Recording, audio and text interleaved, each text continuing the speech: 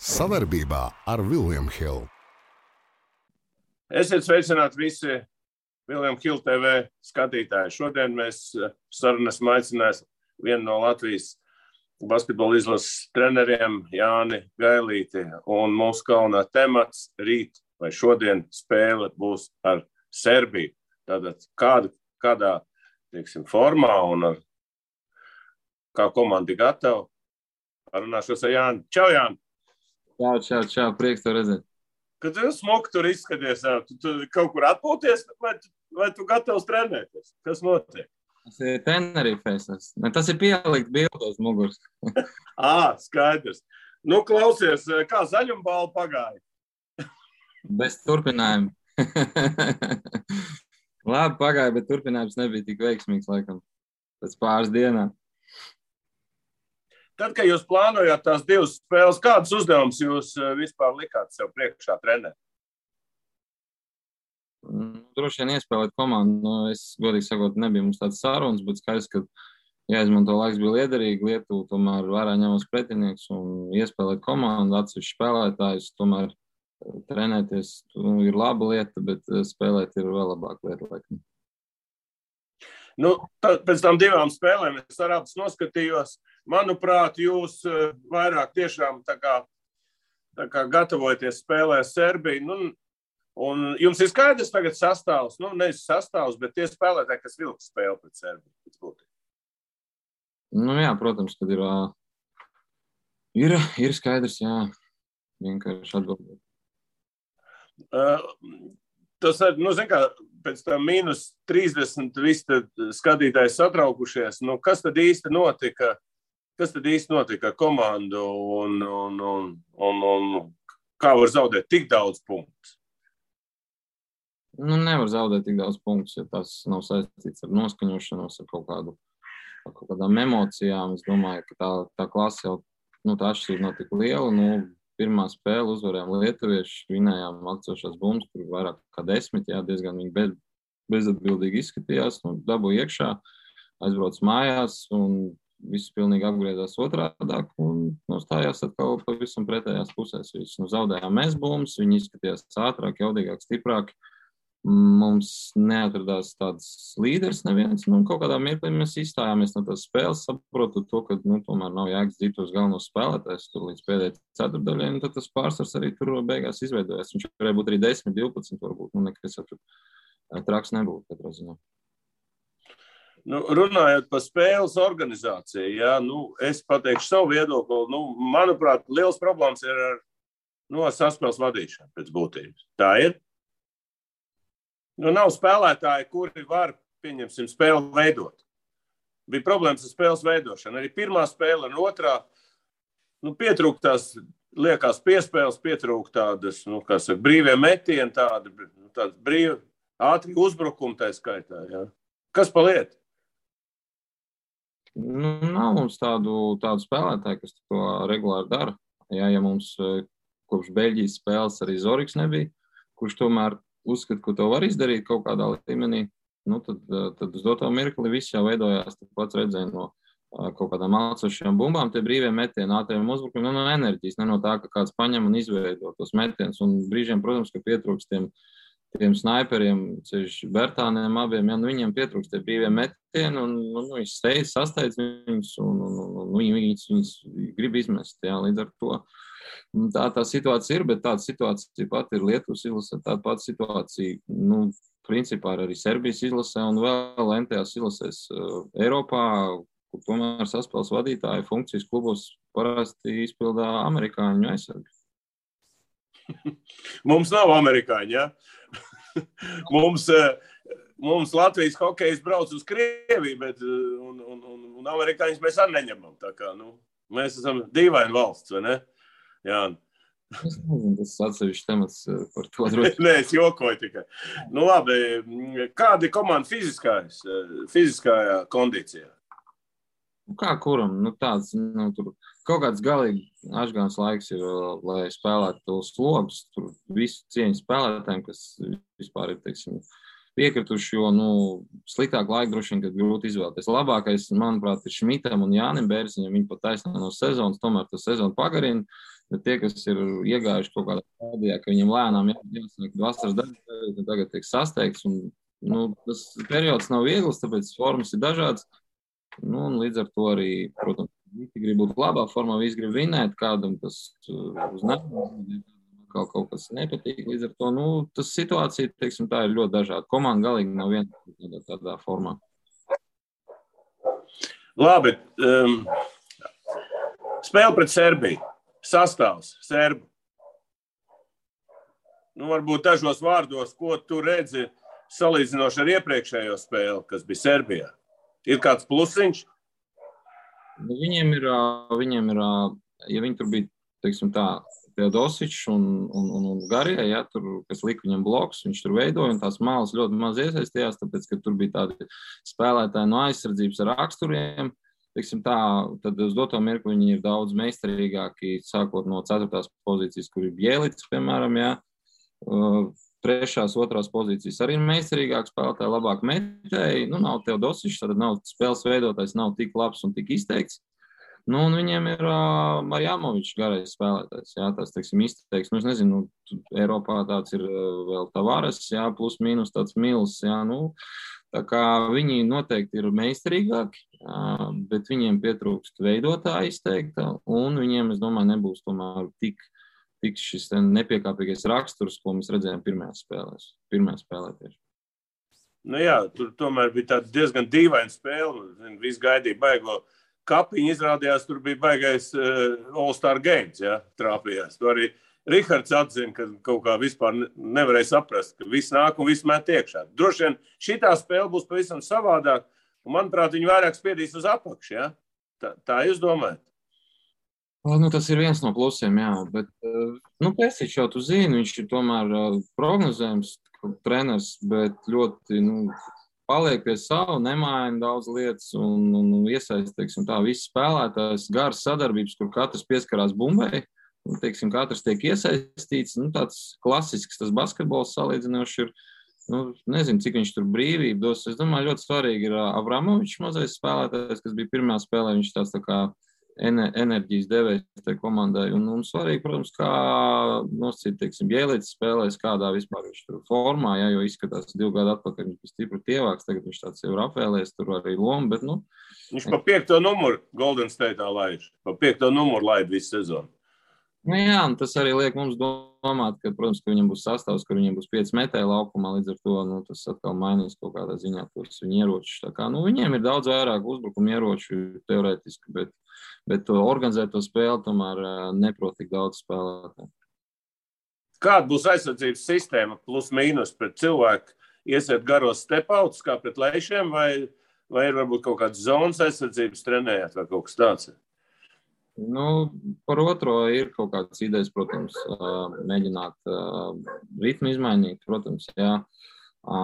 Pie tā ņemot vērā to, ka tomēr ir iespējams, ka viņi spēlēs ar ļoti garu sastāvu arī kaut kādos mirkļos, un mums nebūs liko pretī, un tad zona noteikti palīdz tādās situācijās, varbūt vienkārši apstādināt. Redzēsim, kādā spēlē iegrozīsies, kaut kādi plāni mums ir, kā spēlēt pret visiem tiem sastāviem. Sagatavojušies esam, bet es domāju, ka mums te ir jāiet un jāstās spēles laikā, jābūt adaptīviem, jo tur baigi jau sagatavot, pateikšu godīgi, kad ir 95% tās sagatavs, kaut kur viņas baigi ātri pazūd viss, jā, un tad ir jāpieņem. Es to zinu. Pa uzbrukumu runājot, skatījos ar pirmo spēli Rīgā, bija viens ātrais uzbrukums. Jā, tas tā kā speciāli komanda bremzēja treneris vai kā? Es domāju, saistīts ar kaut kādu arī fizisko kondīciju. Tomēr nebija tas ekstra enerģijas, lai visi skrietu, bet saistīts ar saspēles vadītājiem, kur nevēl to komandu uz priekšu, manuprāt. Tomēr tie ķermeņi ir tādi, ka viņi vairāk nodarbojas ar to, kā saglabāt to bumbu, kā vienkārši organizēt, nevis kā uzbrukt tā komandai. Lietuvieši bija, tie aizsargi viņiem ir lieli, masīvi, un mūsu tomēr salīdzinoši šmalkie Leimans ar Žagaru tomēr atdūrās un bija zināms problēmas to ātrumu dabūt spēlē. Tātad ir jau sastāvs zināms, vai jūs to pateiksiet pirms spēles? Ir zināms, tur ir tie noteikumi, laikam, kad 24 stundas pirms spēles ir jāpaziņo. Tur kaut kādi jautājumi ir, zinām, vēl bija šodien pa dienu, nu redzēs, kā viņi atrisināsies. Es tagad tā nemācīšu pateikt līdz galam pa visiem spēlētājiem. Tur ir traumas dažiem, ja? Nu, konkrēti, jā, nu arī Zoriks. Strautiņu kā ir runa, ja? Nu, pa Strautiņu, tur droši vien, kad Strautiņš nebūs, tas ir diezgan skaidrs, jā, tur, teiksim, ļoti labi viņš izstījās un tiešām ļoti labi gadu pavadīs Itālijā un izskatījās viens no izlases līderiem. Bet arī par Zoriku ir diezgan nopietns jautājums, kas tiešām varētu sarežģīt situāciju, jo nu, nevienā no šīm spēlēm vienā viņš nespēlē, vienā ar lielu tādu traumu. Nu, redzēs, kā viņam tas situācija būs, bet katrā ziņā viņš būs uz vienas kājas, ja viņš būs. Jā, viņam ir tā pēdas, ja, kaut kādas trauma. Varbūt pret Lietuvu nevajadzēja laist ārā, varbūt. Tas bija risinājums.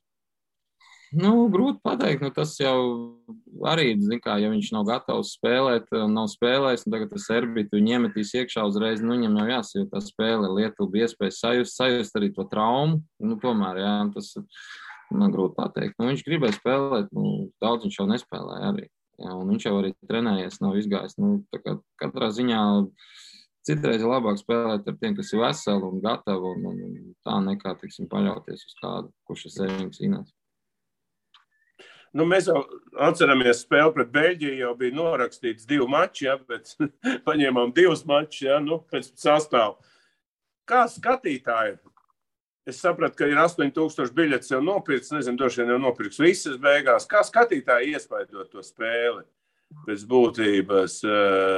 Nu, to jūsu spēli čaļiem ir tā kā viņi atraisītāki ir, vai viņiem ir tas spiediens lielāks? Kā tur ir? Nu, man liekas? Man ļoti liekas, ka palīdz, ka, nu, teiksim, neatņemam palīdz skatītāji. Neatņemam. Tieši aizsardzībā, ja? Kopumā, nu, skatītāji neļauj īsti apstāties komandai. Ja, viņi rāda kaut kādu arī to pašu sākumu. Nu, tāda spēle kā Lietuvā, teiksim, pie saviem skatītājiem, es domāju, ka nebūtu iespējama. Ar tādu, nu, stāju, kā mēs spēlējam Lietuvā, nu. Jautājums, kas notiek gan komandā, gan arī tribīnēs, tad, kad spēle neiet, jo skaidrs, ka spēle neies kaut kādā. Ja? Nu, tā ir Serbija, neies visu laiku spēle, un tas ir tas jautājums. Ja?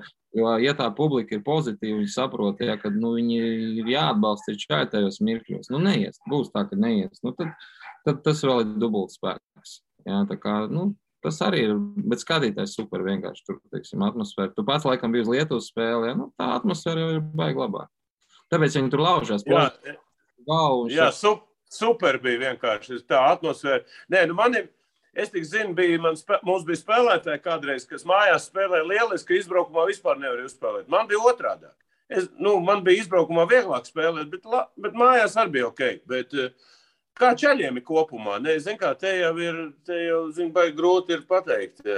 Zin, katram ir savādāk, ja, pēc būtības. Nu, es nezinu, Lomažam, man liekas, ir pilnīgi vienalga, kur spēlēt. Ja, galvenais, ka lielāka tā ažiotāža. Ja. Nu, man liekas, ka ir tādi džeki, kuriem patīk spēlēt, ka viņš ir ienaidnieks kādam. Ja. Nu, viņam patīk iemest to metienu un aplusināt to tribīni. Ja. Nu, nezinu, tas ir baigi grūts jautājums. Es domāju, katram tur savādāks. Tā jūs neesat gājuši cauri. Kā komanda iespējo Kristapa atnākšanu komandā? Mēs jau te atceries, ieņerdzām intervijās, pasties Čels, droši vien saklausījies, visi viņu kritizē. Kā viņš iespējo komandu?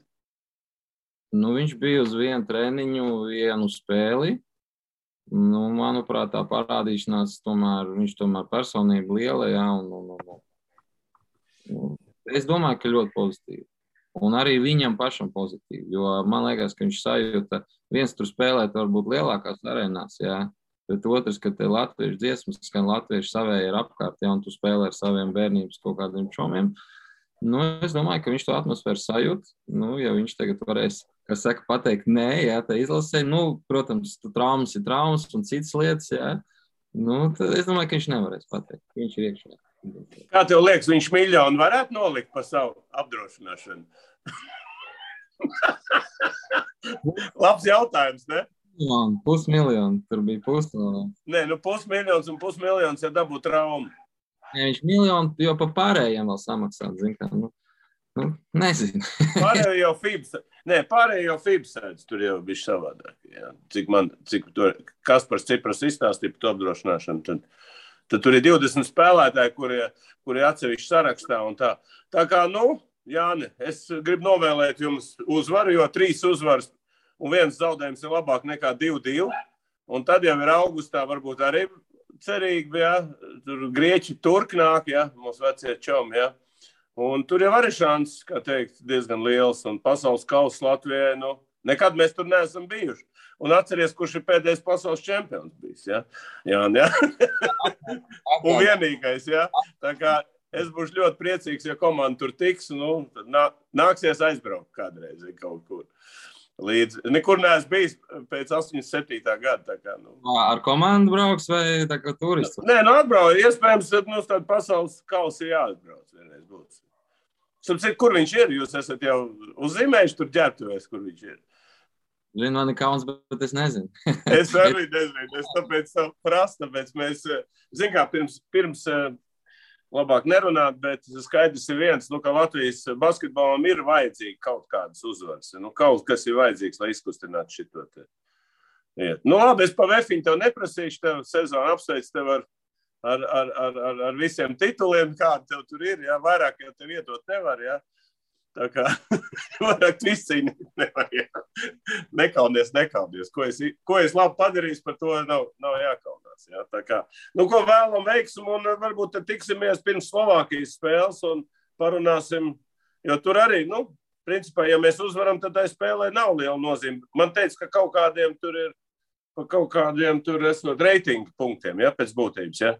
Tādā tālā nākotnē, jā, tur kaut kāds, viņi jau tur rēķina to visu, un tad liek tos Jā, tā kopējiem reitingiem, bet, nedrīkst zaudēt ar to uzvaras garš, tas arī skaidrs, jā. Zini, tā kā Lietuva, tā it kā mēs vinnējam, tur zaudējam, bet, tā piegarša pēc tam ir diezgan slikta, vairāk nav tā, kā bija, pareizi. Nokrīt garstāvoklis un vispārēji. Zini, tie skatītāji arī jūtīgi Latvijā. Pārāk jūtīgi. Tam produktam jābūt, nav svarīgi, ko tu tur spēlē un kā tā spēle ir. Tur jau pa sevim ir, pa savu komandu jau jāspēlē un nevis par kaut kādu uber rezultātu. Tā kā jācien skatītājs sevi un vispārējais un to arī darīsim. Labi, Jāni, paldies un veiksim rītā par Latviju. Savarbībā ar William Hill.